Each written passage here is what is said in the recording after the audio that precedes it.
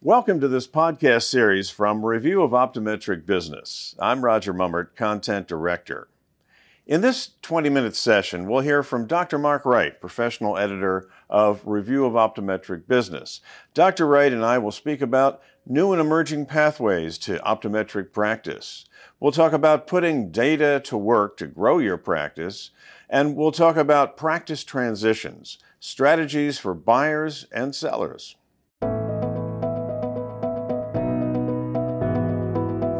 So in addition to the clinical opportunities, there are also new models of practice. And how does that impact whether or not, and this is a big question we hear a lot, the emerging ODs are going to buy the practices of those ODs who are looking to transition out? What's your thought on that? It's a sticky one. The baby boomers are getting older, and the leading edge of the baby boomers has already crossed past 65, which means for the next 20 years, maybe 25, we're going to see a lot of practices hit the market.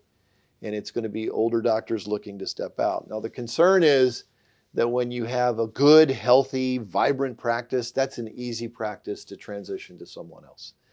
But when you have a sick practice or a fiscally insecure practice, let's say a practice that's $400,000 through the front door or less, that's sort of the edge of where it becomes valuable to pass on the practice. And the reason is an interesting one. There's not enough money in that practice to be able to support the buyer's loan payment and allow them to live comfortably. Too small to buy. Too small to buy. Somebody may see that as a bargain, but too small to buy. It's not like a starter home then. That's exactly right. And that's an issue because we need to make sure that people are set up for success.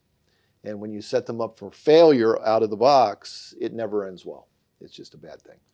Message to those emerging in practice and those in that 5 to 7 years of practice looking to maybe acquire. What are the fundamentals of building value in a practice over time?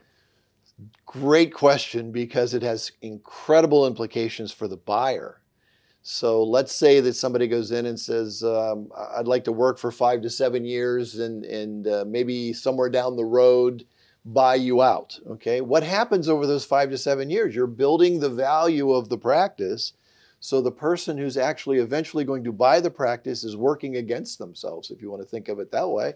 I started, if I'd have bought the practice day one, the price would have been here, but because I worked for 5 to 10 years to increase the value of the practice, now the practice value is here. Bidding against myself in a sense. Exactly right, yeah. I'll buy your house and I'll, 5 years from now, and I'll take care of it and make a few additions to it, and then you name the price later. Wow. Yeah, so often those situations don't work out if there's no agreement. So the key is to set the agreement up front. Can we agree on what the price will be or what the adjusted price will be because I'm helping you raise the value of this practice 5 or 10 years down the road. And so if you can get agreement up front, then those deals work.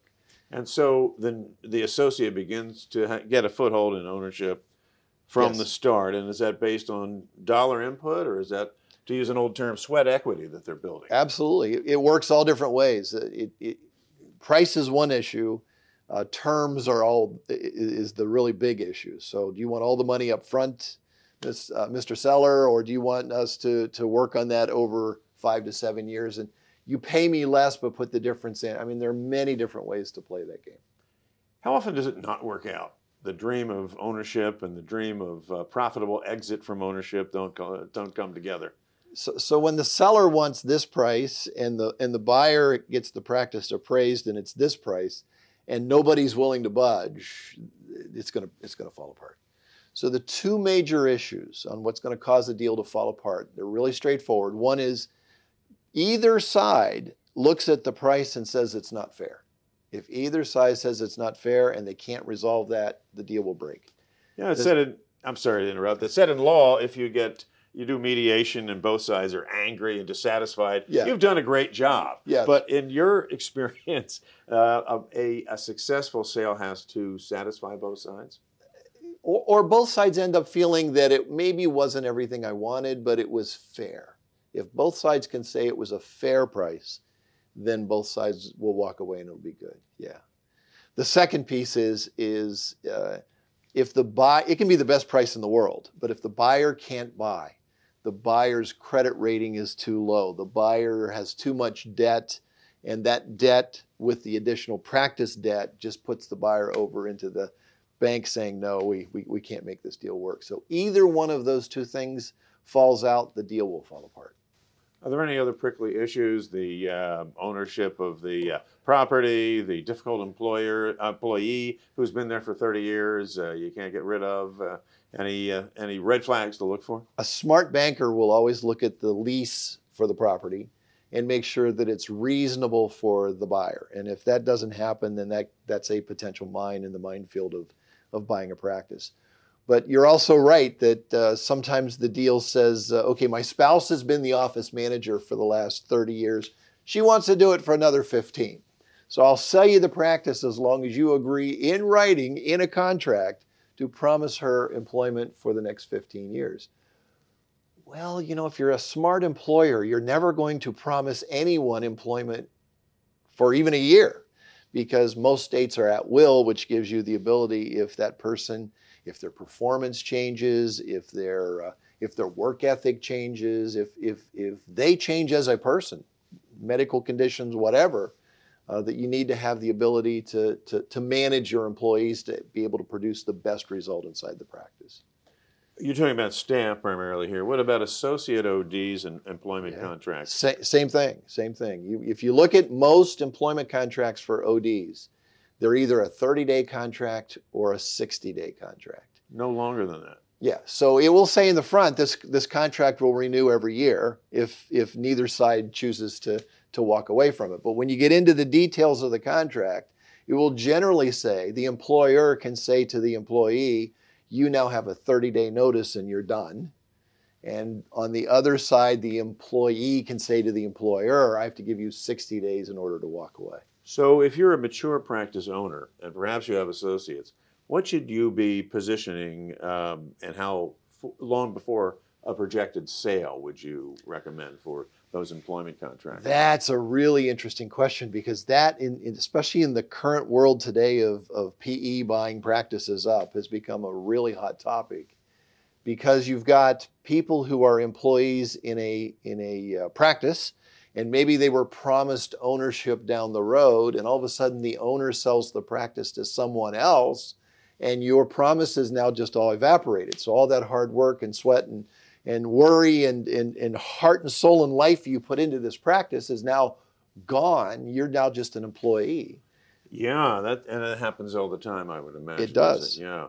And the other piece of it, real estate ownership. It said that PE companies are not really looking to own the real estate. Right. Some have suggested, well, what you need to do is separate the two parts of your business, rent from yourself, yes, but get yourself up to not a sweetheart lease, but rather a fair market lease. Absolutely. So once you sell and even exit the practice, you have a revenue source from the PE-backed group that acquired you. Absolutely. Now, my favorite approach to looking at personal finances is the concept of financial freedom.